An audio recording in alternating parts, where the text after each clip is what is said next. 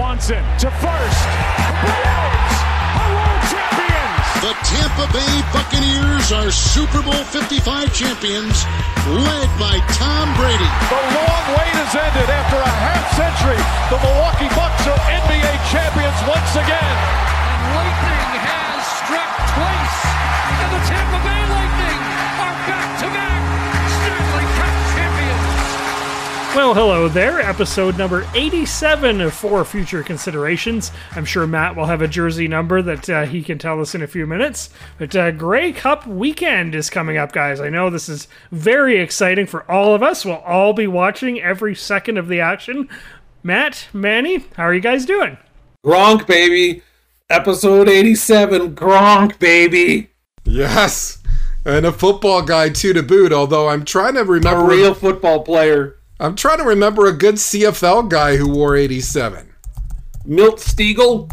Did he wear 87? I don't know. It's the only wide receiver I could think of. Well, now I got to look that Yeah, up. you're going to have to check now. I think Milt Stegall was like 85. Okay. First guy who comes up is Chad Owens. Montreal Alouettes. You're Montreal Alouettes, Matt. Never heard of him. We could have gone with Sid the Kid, but what's the point at 87? For a football show? Sure. That's right. This is our second show of the week. Our first episode, as always, is our debate show where we talked about a number of different topics. Oh my God, you name the sport. Hockey, football, baseball, table tennis, music. Go back and listen to episode 86. It may not have been all those sports I named, but a lot of them are covered in episode 86. So go back and take a listen to that. When we got on to lawn darts, I thought that was really weird. I'm telling you, the PLD is a great league. The Professional Lawn Darts League is amazing. It's TDLL, yeah. Or the PLDL. That just doesn't sound right? That sounds like it should be on For Future Considerations After Dark. What about the Frisbee Golf League? You guys follow that one? That's a pretty good league, actually. And I'm still the champion in the World Balloon Championship, so... Yep. We touch on everything. Literally. That's right. We just borrowed 3 kids and had them race around tricycles on Manny's kitchen table. We'll talk about that too if you got them. And remember, too, you can always be a part of our debate. You can email us your comments and questions at forfutureconsiderations@gmail.com. Although when you borrow children these days, it's kind of frowned upon. I know. Hey, their parents can come too. They can be the bookies. Yeah, have you not talked to some of our listeners by email and DM? Like, I'm sure a few of them will offer up some kids along the way. People message us with the weirdest things, so offering up kids, hey, that might be the next thing. There you go. It's still our son with some work ethic, damn it. Yeah, get that competitive fire. So send us a message on social media if you get a chance. Spam us. We spam you. Podcast FFC on Twitter and Instagram. On Facebook, it's For Future Considerations. If your kid's available, we're going to start the Tricycle Table Racing League, the TTRL. Get in now. Sponsorship spots are booking up fast. The TTRL. Amazing. And also, the Grey Cup is this weekend. Oh, yeah, so you guys, that again. Are you... Speaking of made-up sports. Oh, wow. Oh, you just hurt John's feelings right there. It Wow. hurt right there. What a huge week for John Rashad, eh? Bruce Boudreau walks into the building dropping F-bombs and press conferences, and the Grey Cup is on Sunday. And it was his birthday. Last it was his weekend. birthday last Sunday. Yeah, it's a banner week. Just Bruce Boudreau was the gift that keeps on giving for his birthday, and now he gets to celebrate his birthday week by getting hammered watching the Grey Cup. That's right. Actually, I scored pretty big, too. At work, we have a thing where each Christmas, a local brewery gives us all beer. And I made a couple of trades for some extra beer. So I have, I think, 18 McLean's ales sitting in my fridge ready to go. That's good too. Yeah, you're not even going to make it to the Arkells halftime show. At that rate, I haven't seen John drink in a while, so I don't know if he's going to make it to the pre-show. Who's the pre-show that they got booked there now? Stephen Lee Olsen and Jessia? The kickoff show? What you're saying is there's going to be 16 beers left in the fridge? In April. I like to pace myself, all right? Oh, man. Have a beer a week and maintain a nice buzz.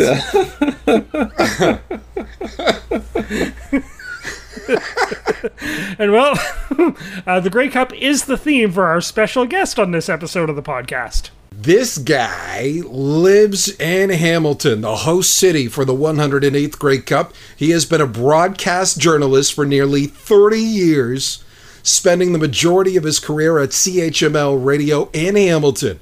His resume has included play-by-play broadcaster of the Hamilton Tiger Cats. He is a news and sports reporter and broadcaster, still at Global News Radio 900 CHML as assistant program news and sports director and the host of Good Morning Hamilton. I've known this guy for almost 30 years. It's a privilege to have him on the show. Please welcome to For Future Considerations, Rick Zamperin.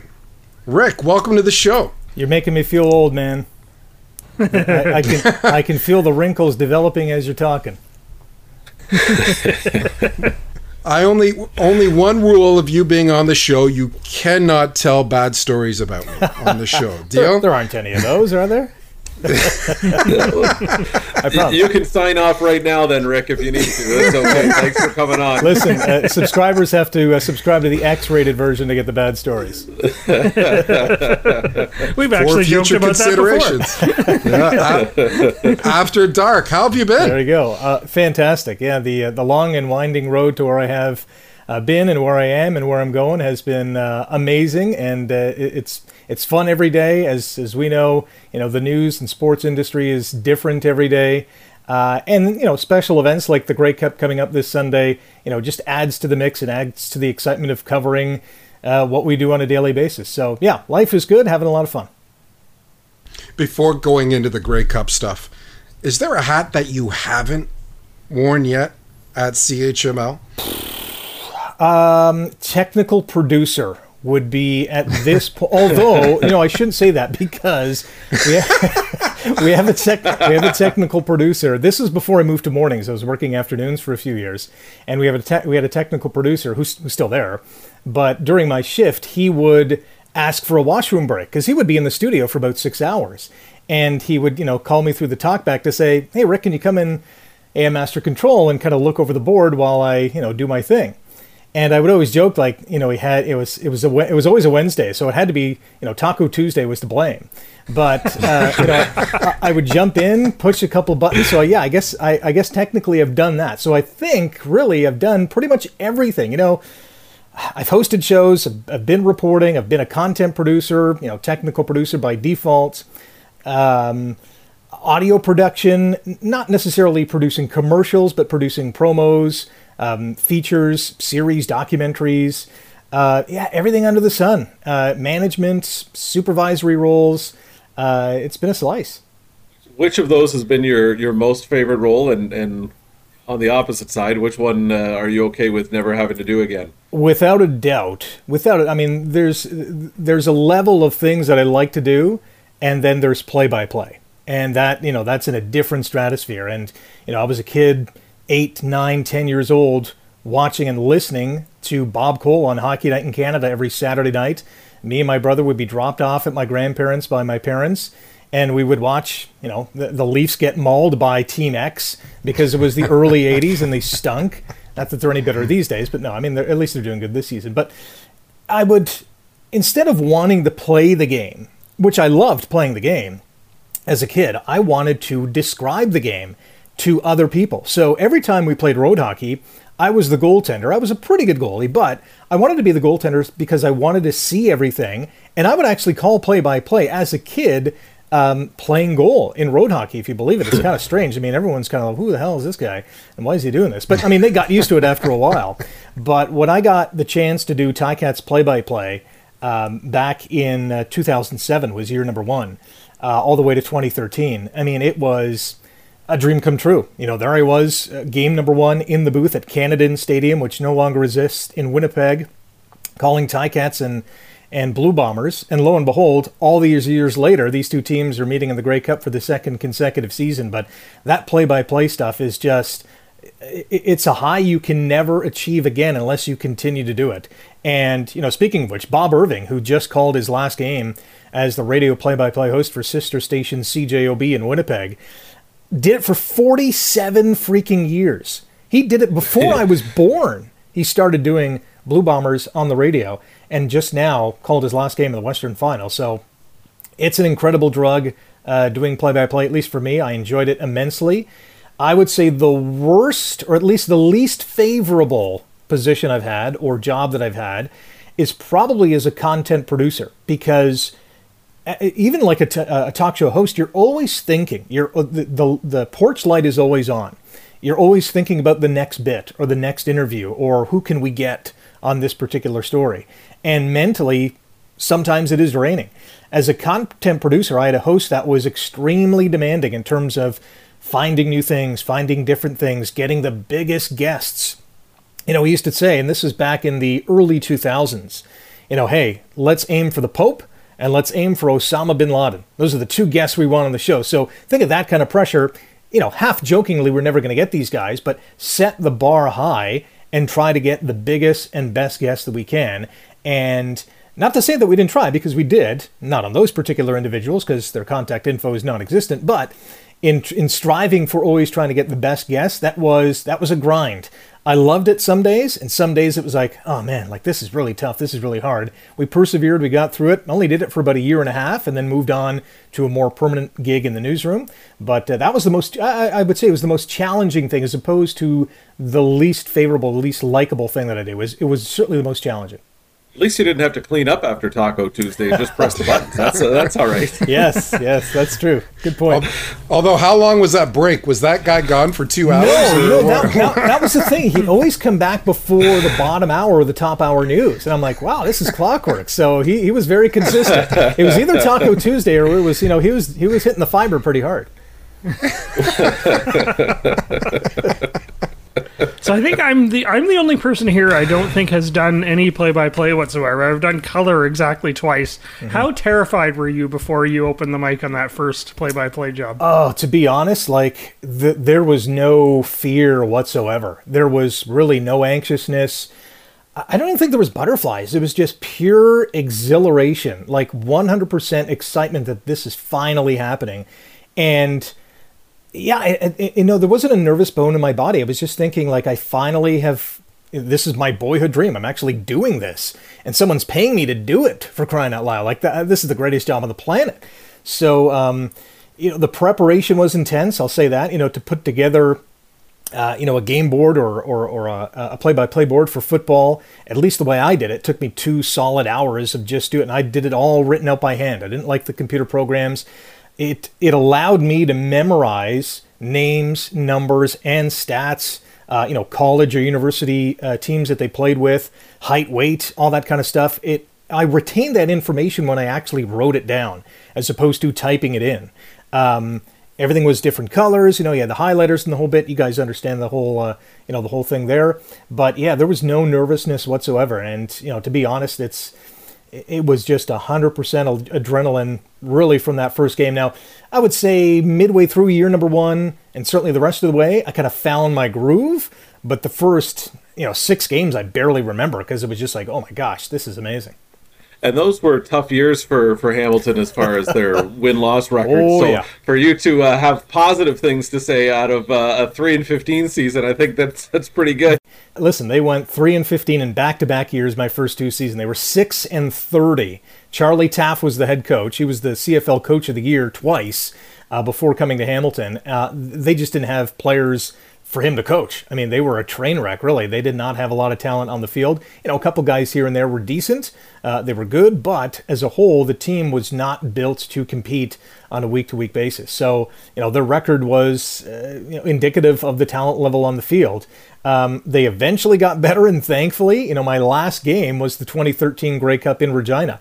And yeah, the Ticats got blown out 45-23 against the Rough Riders, and I remember calling that game from the end zone because, TSN had the broadcast rights. They said, okay, you can do the game. And I broadcast from the end zone, which in football is impossible to do because you have no depth perception. You don't know how far a guy has thrown the ball or how long that run is. So 98% of the game, I'm like this, looking at the Jumbotron to figure out what the hell's going on, because at least I had, the horizontal view of the game. It was a unique experience. It was very fun to be there, at least for the few first moments, and then we figured out, okay, this is going to be a blowout loss for the Ticats. But that was a challenging broadcast, but I'm glad I was able to do at least one Grey Cup championship.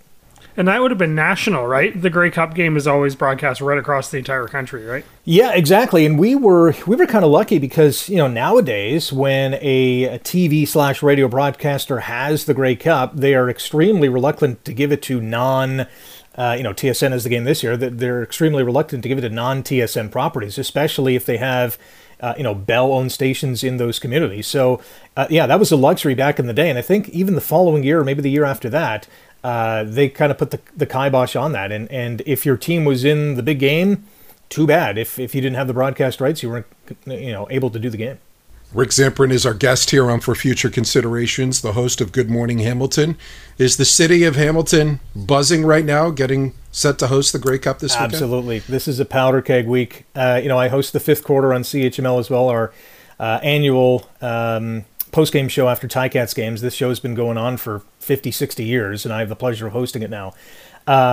It is a week in which Ticats fans have waited a long, long time, because this is the first time since 1996 that the Ticats and the city of Hamilton have hosted the Grey Cup. Back in 96, it was old Ivor Stadium. You remember the downtown Eddie Brown catch, Doug Flutie winning the Grey Cup over Danny McManus and the Edmonton used to be Eskimos. The snow on the ground, the sellout crowd. So it's been a long time since the championship game was in Hamilton. The last time the Ticats have won the Grey Cup is 1999. That's a long time ago as well. This is the longest active drought in the Canadian Football League. And the last time the Ticats won a Grey Cup championship at home is 1972. Angelo Mosca's last game in the Canadian Football League. Ange just dying a couple of weeks ago. Very sad moment for Ticats fans in the city here in Hamilton, but that's 49 years ago. It's a bit of a rarity for home teams to host and win. It's happened sometimes, but the last time was 2013, was the Rough Riders. But, there's a lot of waiting. Of course, the pandemic wiping out last year, so the Ticats and Hamilton couldn't really avenge the 2019 Grey Cup loss to Winnipeg. They've had to wait basically 2 years. This is also the latest that the Grey Cup is ever going to be played. December the 12th is the latest on the calendar that this championship will be played. So there's a lot of pent-up hunger and thirst and excitement for this championship on Sunday. What kind of festivities are planned around the city?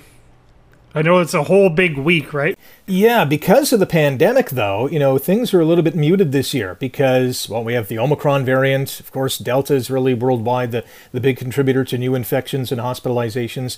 So this week is not a typical or traditional Grey Cup kind of festival week.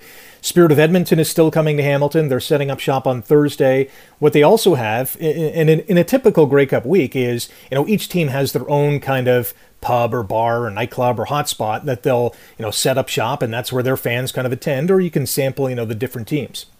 Spirit of Edmonton, which has been going on since 1974, is hosting their Grey Cup festival party, if you will, starting on Thursday up until Saturday. The other teams are kind of getting together with what is being called an East Social and a West Social, and they're doing that on Friday and Saturday. again, typically or traditionally would be a whole week's worth of these kind of parties, but they're really, tempering or muting their kind of celebrations. Grey Cup actually arrived Tuesday in Hamilton by helicopter with some Air Force personnel bringing the cup in with Commissioner Randy Ambrosie, so that was certainly exciting. State of the League address is on Friday morning, so that will continue with Commissioner Randy Ambrosie. CFL awards are on Friday night, so that will still happen. And there's some other events here, but really for the fans, the concentration kind of starts on Thursday, whereas in past years it would start a little bit earlier than that. And so, as we mentioned a couple of times, we've got the rematch from 2019 in the Grey Cup this time around. Are you surprised that either team has made it to this point, or what's really stood out for both of these teams along their path? Not too surprised at all that Winnipeg and Hamilton are in the Grey Cup. Now, obviously, anything can happen any year, but I think these two teams, on paper, what we see, they pass the smell test, they pass the eye test. They're two pretty good teams. I would say they're the two best teams in the CFL, with maybe some apologies to Saskatchewan. They had a pretty good season as well. But when you look at the personnel, the consistency and continuity of the coaching staff, a lot of the guys have returned from both staffs. Having that championship kind of caliber, again, having the talent level, doing well in free agency, either to retain their free agents or sign a couple of new ones. The two probably best home teams this season. That may not seem like that record-wise, at least for Hamilton's sake, but when they play at home, they play a much different kind of style. But yeah, these are the two teams that should be in the Grey Cup. I think most CFL pundits would have expected these two teams to make it.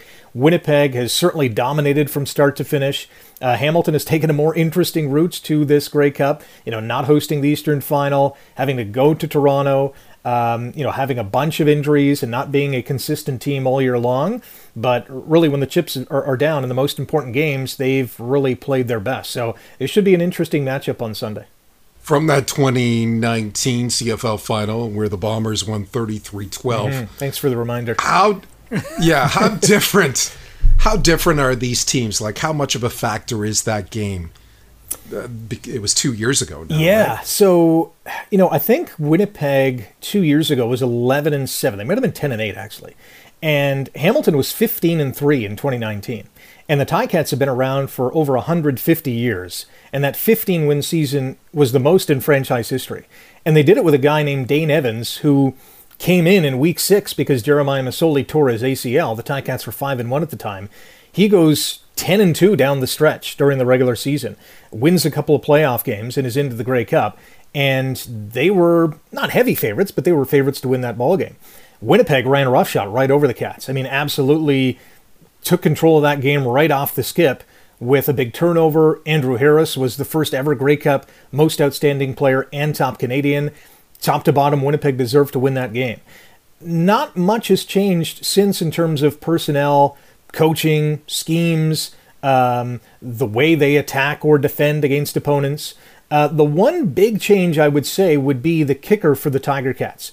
Lirim Hiralahu has kind of bounced around in the National Football League over the last number of weeks. He's currently, the safety net against, I guess, in Dallas with Greg Zuerlein, hit or miss at some weeks. They have Hiralahu as a backup.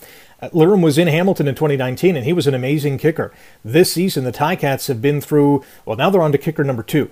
But they've kind of gone back and forth between Taylor Bertolette, who's no longer with Hamilton, and Michael Damagala, who's now with the Ticats and starting in that role. But he's missed 3 extra points this season, including one in the East Final. He's hit the post a few times, which has led to a couple of losses. So the one big difference is the kicking position for the Ticats, which in a Grey Cup, you're going to need maybe a field goal or two or a last-second attempt for a victory. And if he can get it done, great. If not, it's going to be a big ouch and a big L for the Ticats.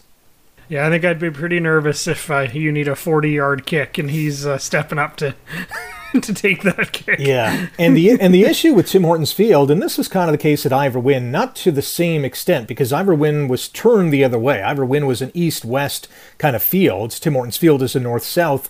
And they built it that way for FIFA regulations if they ever wanted to host soccer. And lo and behold, January 30th, it's Canada, the U.S. at Tim Hortons Fields in their World Cup qualifier. But there's also a Canadian Premier League team in Forge FC, who's the two-time champions in the CPL. They just lost, actually, their attempt for a third straight to this past Sunday. But the wind at Tim Hortons Field is way different than it was at Ivor Wynne because it comes down the mountain. If you've ever been to Hamilton, we have a hill, which we call a mountain. It's really a hill. It swoops down the mountain and just rumbles right across the field from goal line to goal line. So you're either going into the wind or you have the wind at your back. And that really plays a huge factor every game day. Pretty much. I mean, the East semifinal against Montreal was the first game this year, if you can believe it, where there was no wind, like no wind at all. And it was great to see because it had snowed that morning. There was snow on the ground, and we were fearful that this is going to be one of those crazy weather days. But apart from the snow, it was perfect playing conditions. It was a little chilly, about 1 or -1 with the wind chill, but there wasn't a lot of wind to begin with. So this Sunday, the long-range forecast calls for a bit of cloud and a high of 4, which for December 12th is absolutely outstanding. Ask the Blue Bombers, who just played in -30 with a wind chill in the Western Final. So fingers crossed that long-range forecast kind of holds. Who does that benefit? Well, I don't know. It benefits the team, I think, with the better offense, because when you have the wind and you can push the ball downfield with that wind at your back and score touchdowns as opposed to field goals, I think that benefits the team with a better offense. I think you can play defense no matter where the wind is going, but that wind will stunt your offense when you're going into the wind. And especially if you don't have an accurate or strong-legged kicker, trying those extra long field goals in that kind of condition is it's hit or miss, obviously. I will say this, though. Taylor Bertolette, again, who's no longer with the Ticats, a few weeks ago was kicking into the wind and hit a 55-yarder. And the press box went nutbar because no one was expecting this. And the crowd went nuts as well because we thought, all right, he's trying a 55-yarder. There's no way he's going to make it. Oh, my God, he made it. It was one of those moments where you just kind of, harken back to say, how the heck did that happen? But he got it done. No longer with the team, so it can be done. But that wind is definitely going to be a factor if it is windy on Sunday. You mentioned a few droughts for the Hamilton franchise as far as just Grey Cup wins at home and such, and 99 being their last Grey Cup victory. What do you remember about that game, and where does that stand amongst your CFL memories? So, truth be told, I was not in Hamilton in 1999. I started at CHML in 2000. 99, I was in Brantford, and I remember just watching the game on TV, and it was just one of those holy cow moments because there was a lot of snow on the field, and I think most people were expecting, not a lot of points to be scored, but it was one of the most entertaining Grey Cup championships ever because I think the final was 45-37 for the Argonauts over the Eskimos. And I remember, a lot of big plays, the Flutie fumble, non-fumble, Jimmy the Jet Cunningham's punt return for a touchdown, Eddie Gizmo Williams' special teams return for a touchdown, Danny McManus slinging it in the snow, and just the atmosphere and the kind of the snow globe kind of effect that we all saw. Packed house, rabid crowd. Obviously, the Cats weren't playing in it, but Ticats fans and football fans in general, I think, had a great time. That's some of the takeaways from that championship game. Do you have any other CFL memories that stand out? Maybe a highlight from your play-by-play time? Oh, man, there's a ton of them. I think the East Final in 2013, in which the Ticats beat the Argonauts at Ivor Wynne Stadium to, obviously clinch going to Regina, even though they lost that game, that East Final, because that was the first time in a long time, since 99, really, the Ticats had been back to the big dance. And in every decade since the turn of the 20th century, the Ticats had been in a CFL or Grey Cup championship until the early 2000s, where they didn't, because as we just were talking about, they were a really bad team. Back-to-back 3-15s. They'd be 4-14, 5-13, not getting the job done. So in 2013, finally, in the East Final, they beat the Argos, and I still remember the call, we're going to Regina, because Ticats fans could not believe that finally they were back in the Grey Cup Championship.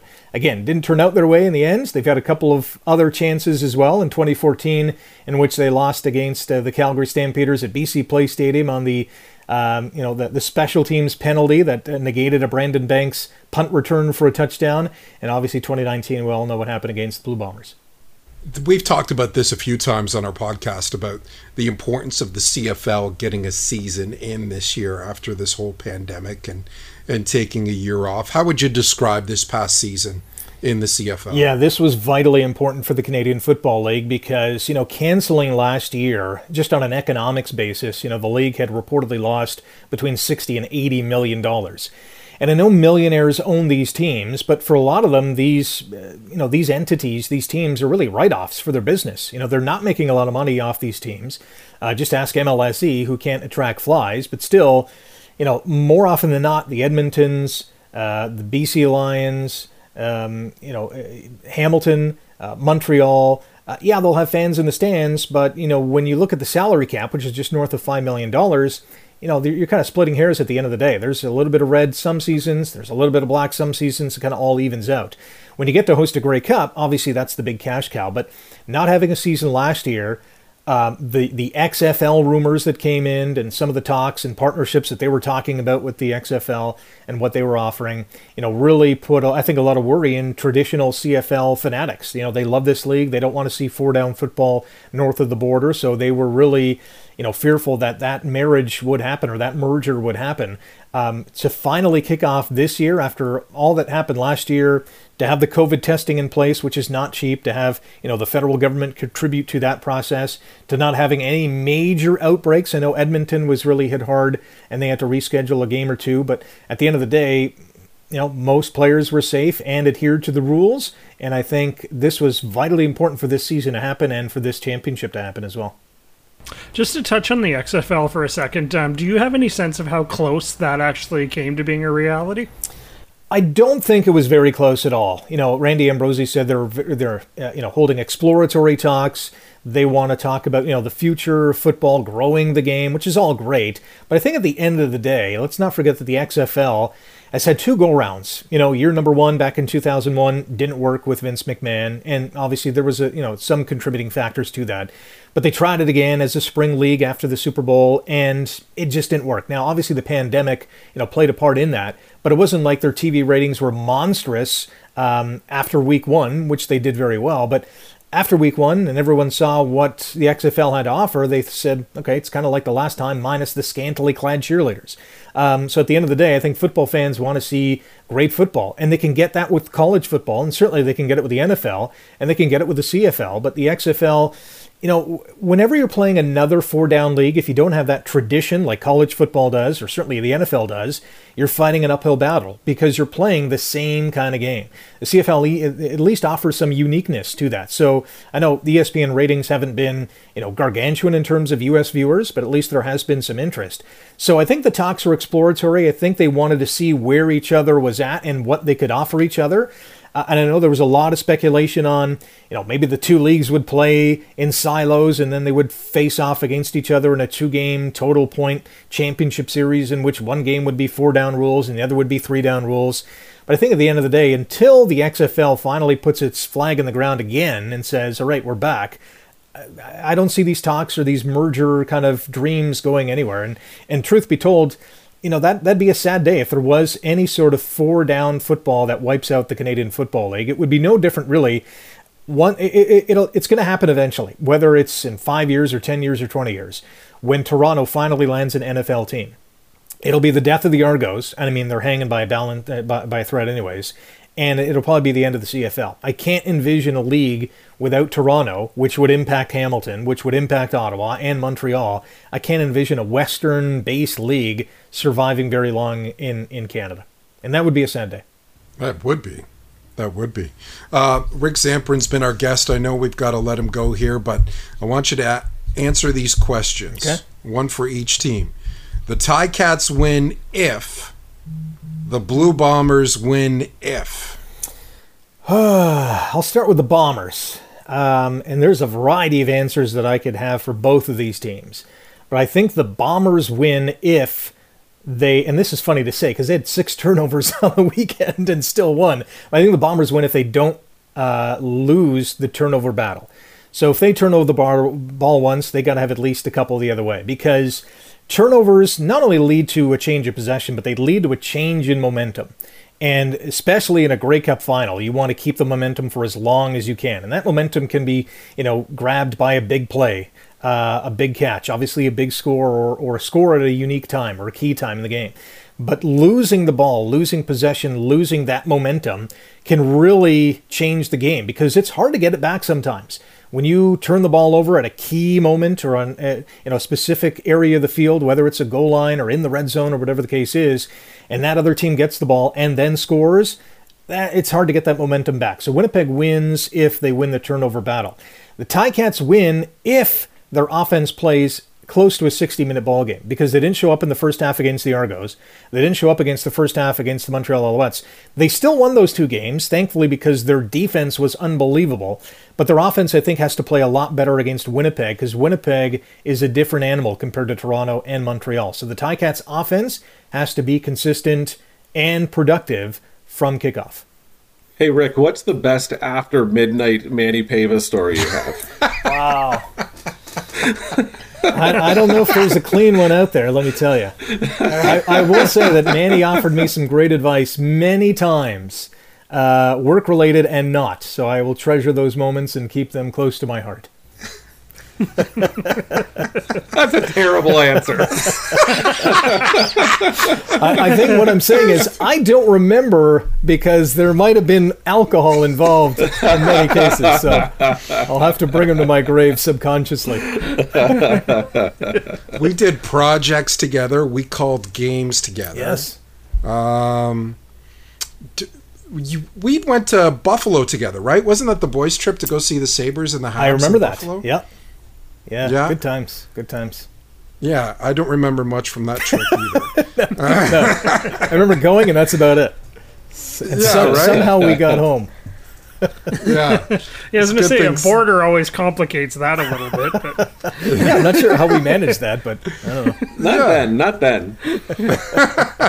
Are you doing the fifth quarter this weekend? What are you doing for the Grey Cup? Yes, so this weekend, we're not able to broadcast the game. We wanted to, but it wasn't offered to us. They're doing it in the two other Hamilton stations. But yes, the fifth quarter will be live after the game. It will be another extended version. We've extended them throughout the playoffs, and my thinking is win or lose, fans will want to vent either way. They'll either want to celebrate a championship for the first time in a long time, or they'll want to cry in their beer or their empty beer bottles and whine about what could have been and thinking about the changes that have to be made because that will naturally come, I'm sure. But either way, it'll be fun. It always is. The callers in Hamilton, they're passionate. Case in point, we had after the East Final, we had a guy call. He had turned 76 on Sunday. His name's Robert, and he called in and he was describing, the games from years gone by, and then he just broke into the Ticats fight song, and it was an amazing moment. Yeah, so we recorded it as we do every show, and I said, Robert, every time the Ticats win from here on in, including this coming Sunday, we're going to play the fight song to celebrate a Ticats win and honor, your explosion of emotion. So that was great to hear. That's fantastic. John is a huge CFL guy, and he always says the Grey Cup is better than the Super Bowl. Yeah, I love the passing in the CFL. That's my thing. And I find that the momentum swings are better in the CFL. It's just a faster paced game. There's less time in between plays.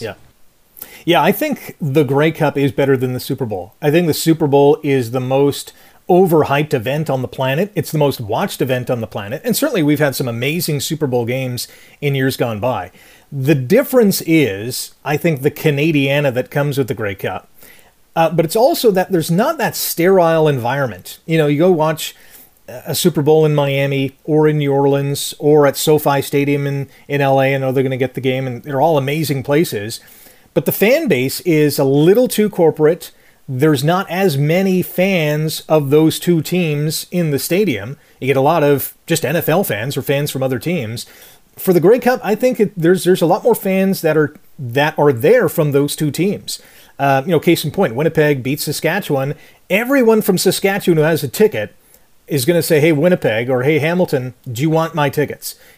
Some might come, but I think a lot will say, hey, I want to unload these because you're going to get more out of it anyway. So, and maybe they don't want to make the trip because a lot of people I've known guys that have gone to 30, 40, 50 Grey Cups in a row. and this is their annual trip. Like, they don't go to the Caribbean, they don't go to a European vacation, they're not taking a cruise, they're going to the Grey Cup because that's what they want to do, because they love this league and, the teams in it so much. So it's a pretty interesting dynamic at the Grey Cup in comparison to the Super Bowl. There's a lot more, I think, hardcore fans of those two teams that are competing. Is the train still a thing? The big thing used to be you get on the Via train and take it to the Grey Cup. Is that still happening? Or yeah, I mean, not necessarily so, because there's such a distance between, I think, at least the two combatants. Certainly when it's Toronto and Hamilton, everyone's jumping on the go. If it's Toronto, Ottawa, yeah, Via Rail is the best way to get there. We used to take Via on road trips for the Ticats when we went to Montreal and Ottawa. And, the first couple times it's exciting, but after hour 4 on the train, trip number 3 of that season, is like, could we not have just flown? I mean, it's an hour flight, right? It's much quicker. We could do the thing, but they had a deal. The league had a deal with Via, and the Ticats did as well. That you hop on the train. It was a contra kind of deal. Via gets something, Ticats get something, the league gets something, and it kind of worked out. But I mean, everyone hops on the go when it's Argos and Ticats. It's a great way to get to and from the stadium. Designated drivers are non-existent until you get back to your own, parking lot and car. Maybe you've sobered up by then. But yeah, it's for the Grey Cup. Usually, most people are flying in. It'll be packed this weekend, sellout? Sellout, yeah. And the interesting thing is that, the original plan was to house about 35,000 people with some temporary stands. But they figured with the pandemic, they're not throwing a lot of resources into this game. I mentioned the muted kind of Grey Cup festival earlier on. So capacity at Tim Hortons Field is 24,000 and change. And the change comes in, they call them social zones. So each end zone kind of has an empty kind of space where they have, bars and kind of that setup, lounge areas for fans. It's kind of standing room only type thing. And so those tickets are being sold. And I think they only offered about 1,000, of those seats, if you will. So capacity will be about 25. In the 2023 Grey Cup, which Hamilton has also acquired, and the CFL did this because they said, listen, you're not going to capitalize financially as you would a normal Grey Cup year with this 2021 version. We'll offer you the 2023 version, and you can, go lights out with temporary seats and a whole festival and the whole bit. But this year, capacity will be at 24, sold out. They got, I think, a handful of these social zone tickets available. So it'll be 70-30 Ticats fans, or? Yeah, 70-30, 80-20. Yeah, I'm not sure. I'm sure a lot of Winnipeg fans have purchased their tickets a long time ago, knowing that A, they're the defending champs, B, they know their team is the best, at least in terms of the talent level. So I think they were quite confident, especially when they burst out to like a 10-1 record or whatever it was. In a 14-game season, they had their playoff spot locked up weeks in advance of anybody else. So I'm sure they went on, Ticats.ca or Ticketmaster.ca, grabbed their tickets and are going to be at the game. So yeah, 70-30 is probably pretty accurate, I would think. Oh, looking forward to the game Sunday. Looking forward to listening to Robert on the 5th quarter too, Rick. Thanks for doing this. Appreciate it. Yeah, anytime. A lot of fun. And maybe next time we'll talk a little Maple Leafs or Habs, if we have to. Yeah, we'll get you on. We'll talk hockey. Mostly Toronto, probably. All right. I don't want to talk about my Habs again. What's to talk about? Exactly. Yeah, this is a lot of fun. Thanks for having me on, guys. That's Rick Zamperin. Our thanks again to Rick, the host of Good Morning Hamilton and the 5th quarter on Global News Radio 900 CHML, for talking about the Grey Cup Championship in his city, the city of Hamilton. Do they still call it the Hammer? We should have asked him people that. I know do. Yeah. Steel Town, right? Isn't it Steel Town? It used to be Steel Town. Yeah. Yep. Yeah. Should have asked them. So, Manny, I don't know how you pay your mortgage with all the money you got to be sending these guests that they won't give up shit. This is, I'm getting really annoyed now.